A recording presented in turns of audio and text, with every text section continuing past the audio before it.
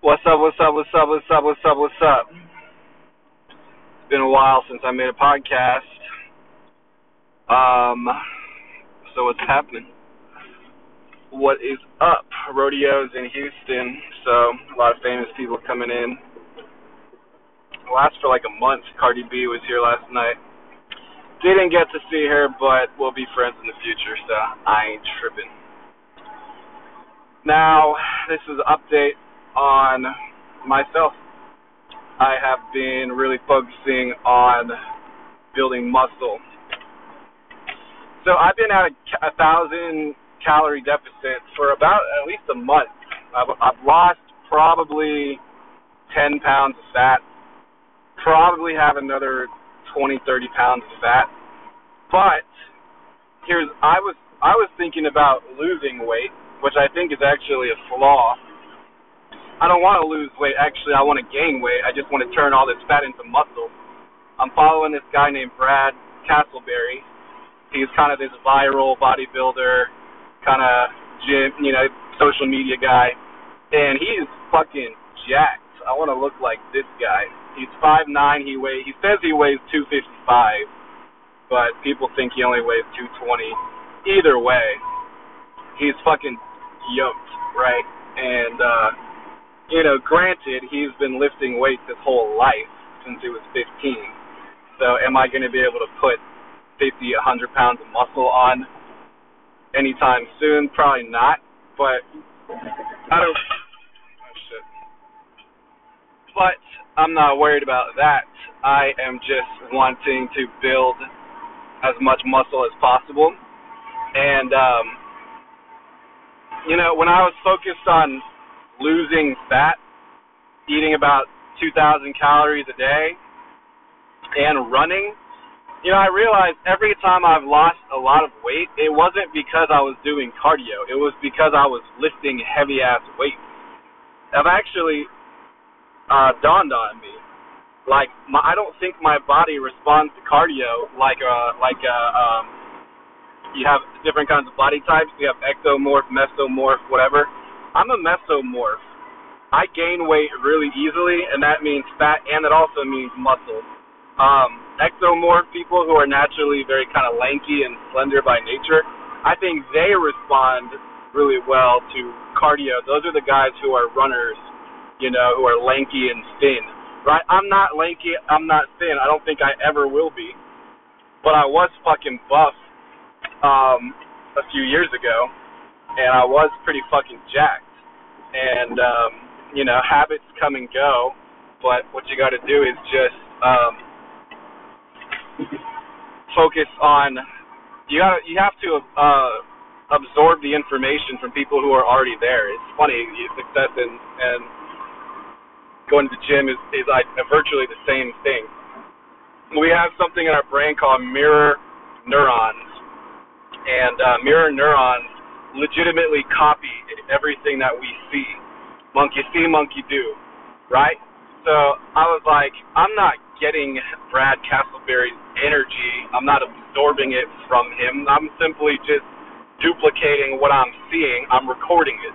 Like little kids record everything that they see subconsciously, and you wonder why people's personalities often take the shape of the people that they hang out with, and then also like their early mentors and their parents.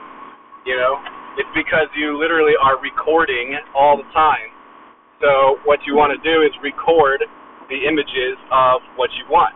So I'm watching him just go fucking ham at the gym. This dude is so fucking buff. I love it. He seems like a really cool guy too. I would actually be friends with him. But yeah, so I've been going to the gym now. I'm bumping up my calories 700 to 1,000 calories. I'm going to 2,700 to 3,000 calories because I do not have enough energy to blast fucking weights at 2,000 calories. I don't think that diet plan works for me.